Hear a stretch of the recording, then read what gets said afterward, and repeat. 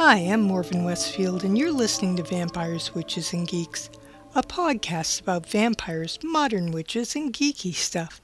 This is episode 24, interview with Dorothy Morrison, author and witch.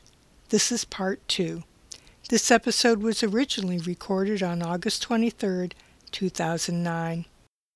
This episode is a continuation of an interview with Dorothy Morrison, author of over a dozen nonfiction books on paganism and witchcraft, and a novel, Lucinda's Web.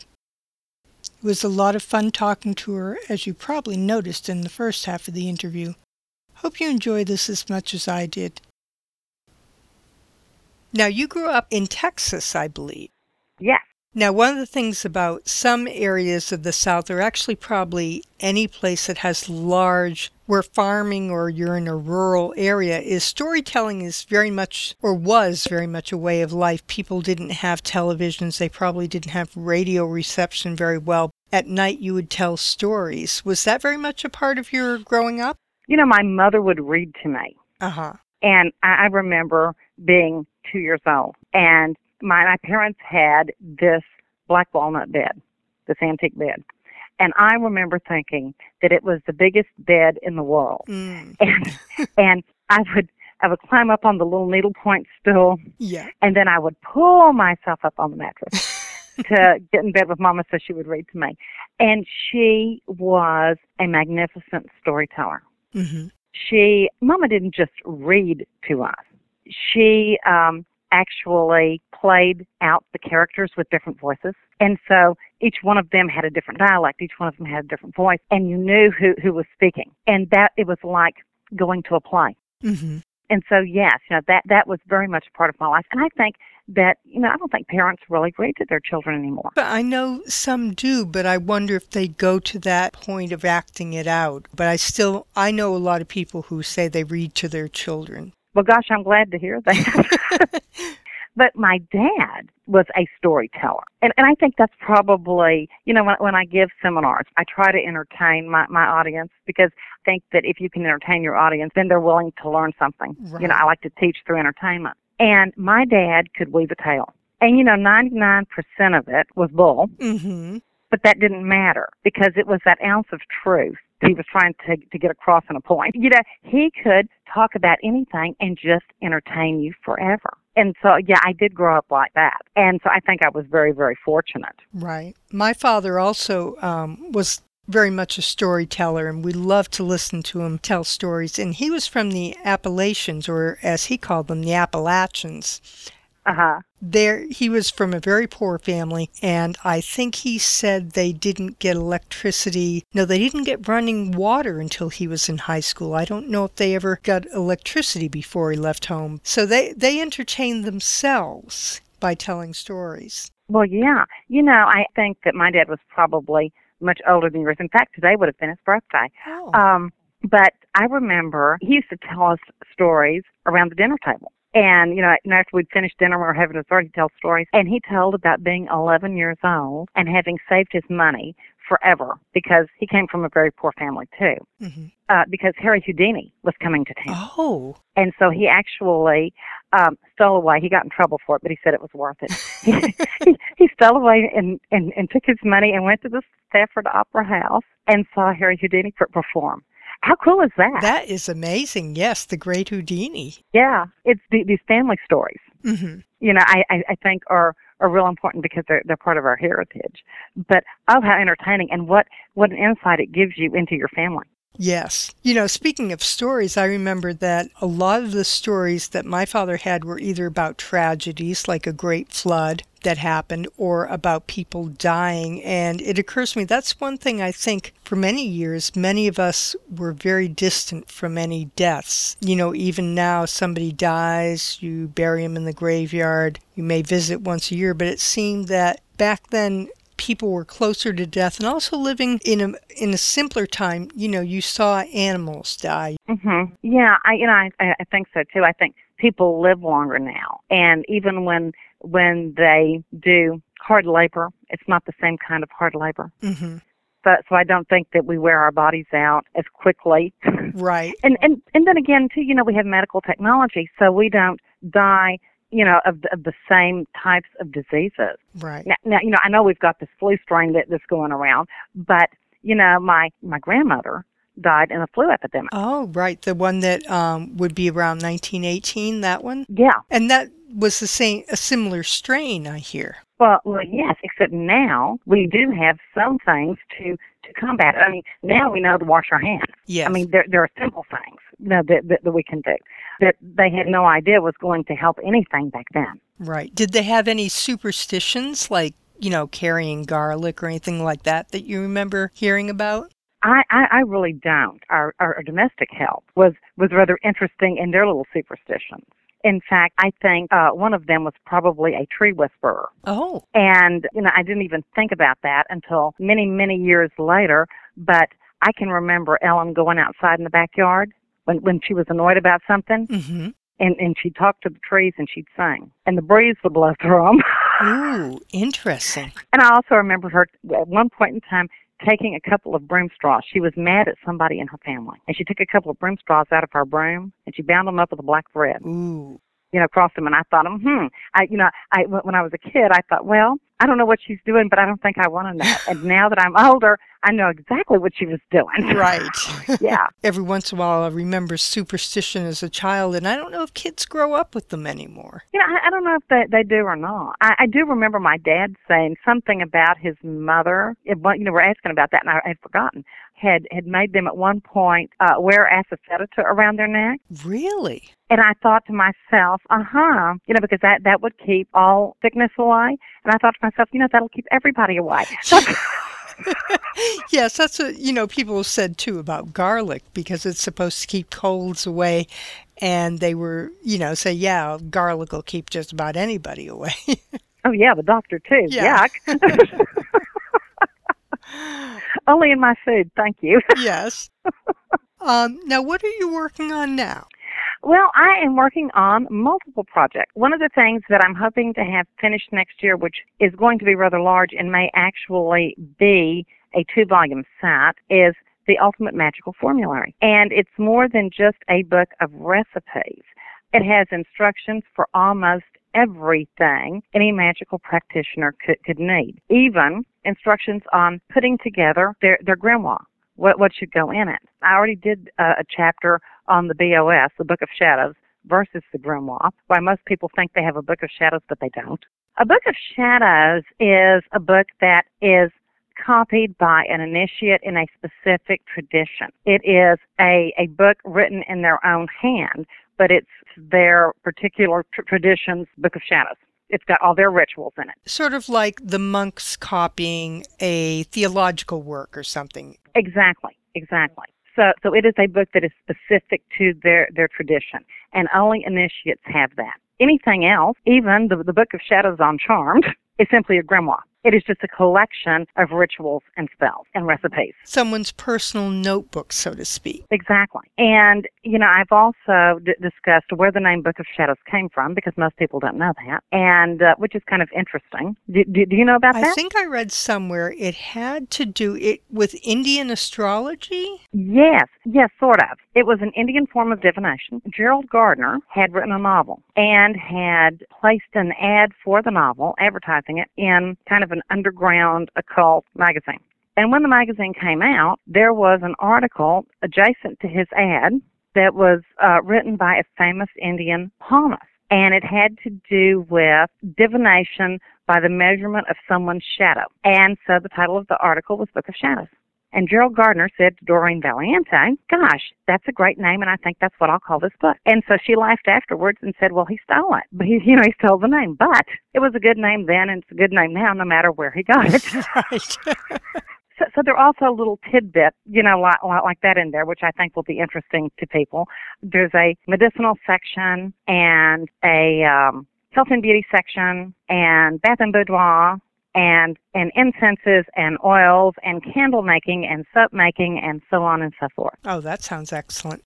Well, it was a way for me to put my witch back on and actually work with my herbs and such. When you're on the road as much as I am, you don't have time to do all that stuff anymore. And with the TSA and the airport things, if you were to dump a bunch of herbs into your bags, they'd be calling in the drug enforcement officers. Oh, exactly. So this way, I've had time to experiment and do new recipes for incenses and oils and so on and so forth. And it's really been a lot of fun, and I think it will be helpful to the community at large as well. Now, did I read something on your website that you were doing something, the Whimsical Tarot? Tell me about that. The Whimsical Tarot is now back in print. The Whimsical Tarot was a deck that I did for U.S. Games back in 2000, and Mary Hanson Roberts did the artwork. It is based on nursery rhymes and fairy tales. And I did it for kids because if the child recognizes the character from the fairy tale, they know what the card means.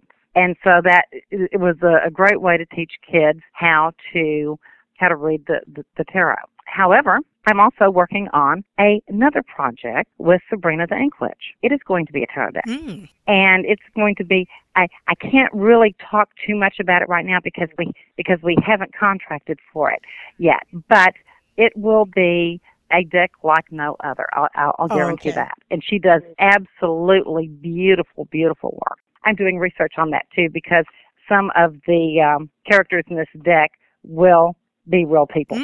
So I think that's going to be a lot of fun. Any plans for more fiction or?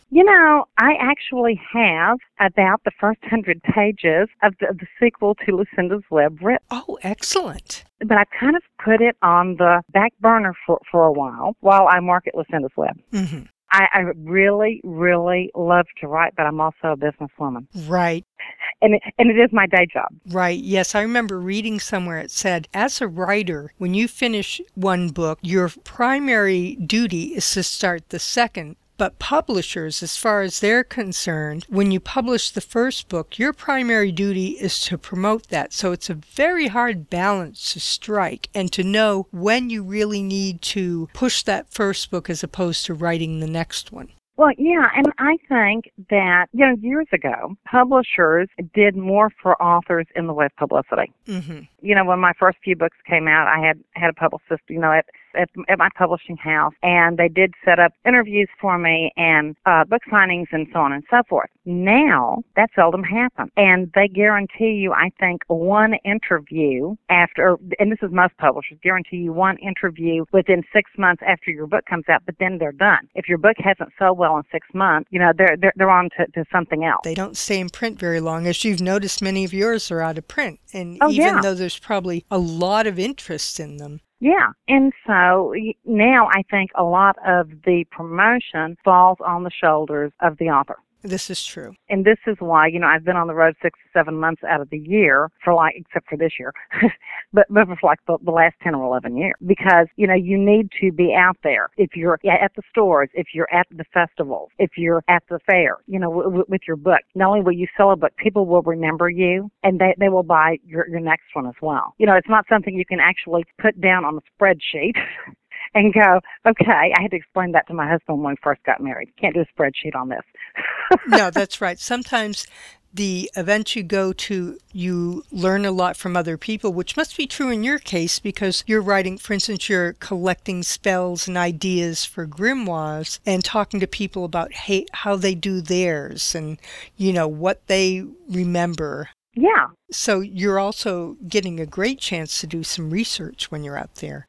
Oh, absolutely. And, and with book sales, too, if, you may not sell a whole lot of books at a particular event, but that doesn't mean that those people don't go to their bookstore later and buy your book. I do think that, it is a hard balance for authors. Mm-hmm. A lot of authors write on the road, and I wish I could do that. But, after I stand in 4-inch heels for 18 hours, all I want to do is go to bed when I'm done because in 3 or 4 hours, I'm going to have to get up and do it again. Yes. And I don't mean to sound ungrateful because I'm very grateful.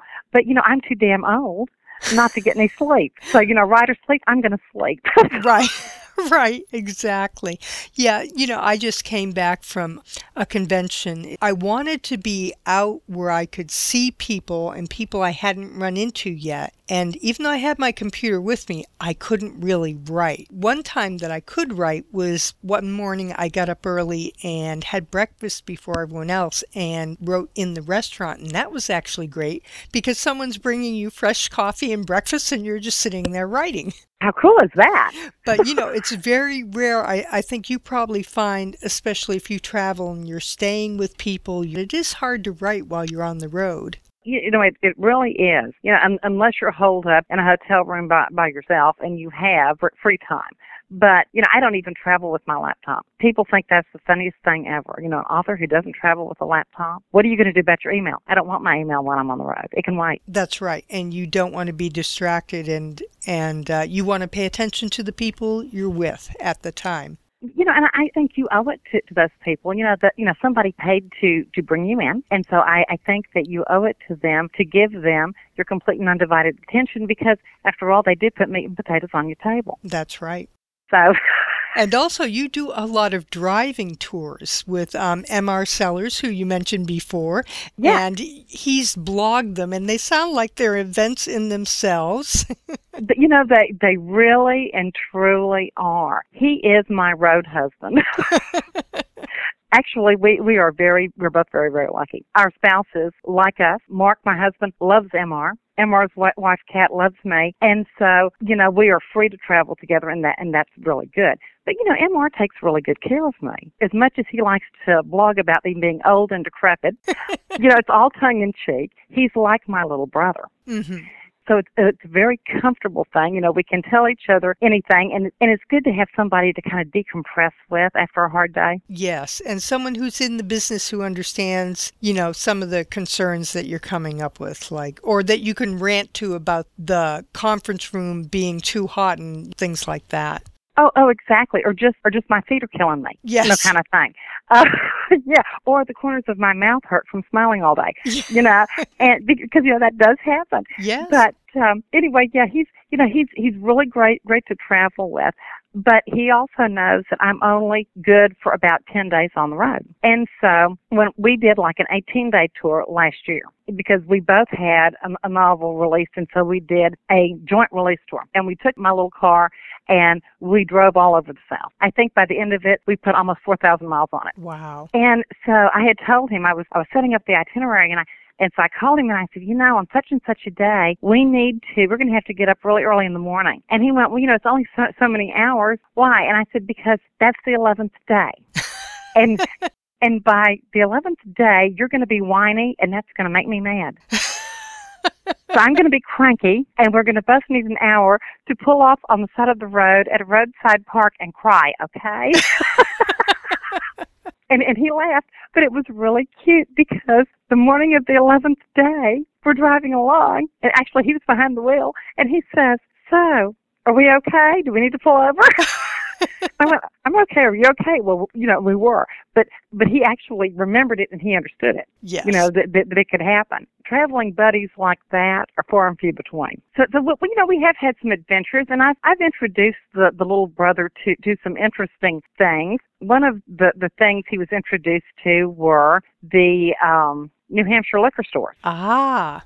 When we lived in Maine, we discovered that all the liquor stores in New Hampshire, we lived right on the New Hampshire line, but all the liquor stores in New Hampshire, of course, were owned by the state, and they were tax-free. So whenever I do a driving tour through New England, not only do I have our liquor list, I have all of my friends' liquor lists.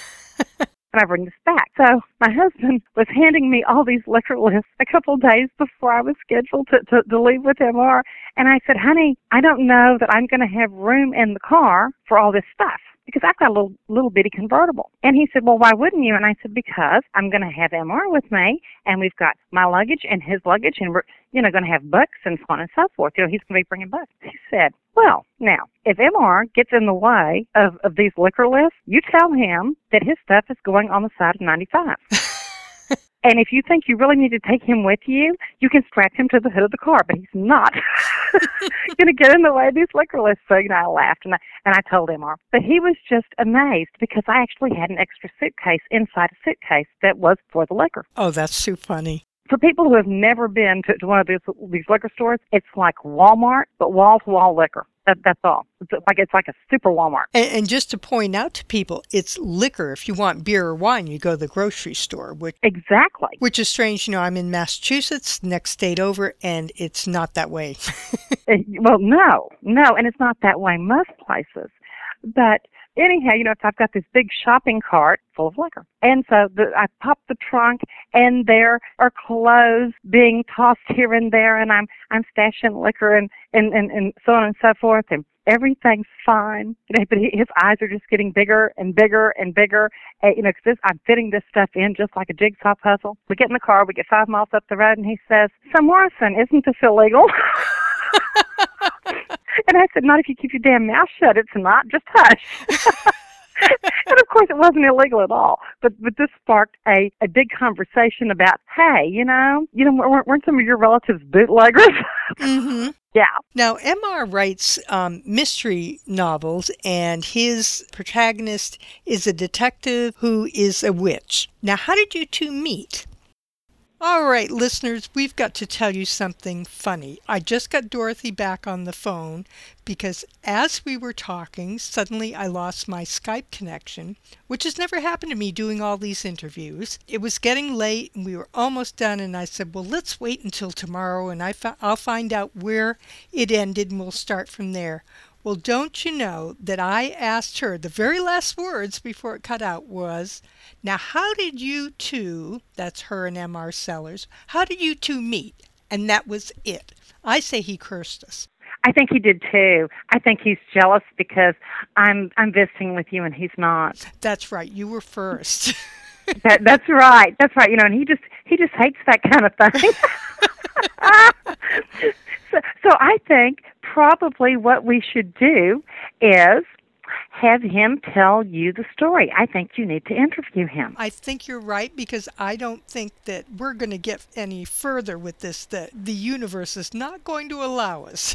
So yeah, I don't think so either. Besides, he tells that story so much better than I do. It's fun to listen about how he groveled at my feet. I'm looking forward to that. Do you have anything else you'd like to say to the audience? Oh, goodness. Keep reading books. Yes. Reading is good for you. Yes, it is. Yes, indeed. Thank you so much for having me on, Morven. I so appreciate it, and I've had a wonderful time. You're very welcome. I had a great time, too. I hope you have a great tour, and I hope your feet hold out. Oh, my feet are going to be fine. Because my feet, just like the rest of me, know that it eventually ends and they can rest. That's true. So I do so hope that you can catch up with me, because I'd love to see you and visit with you. Thank you. Same here, and you have a good night. You too, hon. Bye-bye. That wraps it up for this episode. You can find the show notes at www.vampireswitchesandgeeks.com. For more information on Dorothy and her varied projects, visit her website at www.dorothymorrison.com. That's Morrison with 2 R's and only 1 S. I hope you enjoyed this episode, and I look forward to hearing from you. You can leave comments at www.vampireswitchesandgeeks.com or at my main website, www.morvenwestfield.com. Thanks for listening. This podcast is copyright 2010 Morven Westfield, but is licensed under a Creative Commons license. Please see www.vampireswitchesandgeeks.com for details.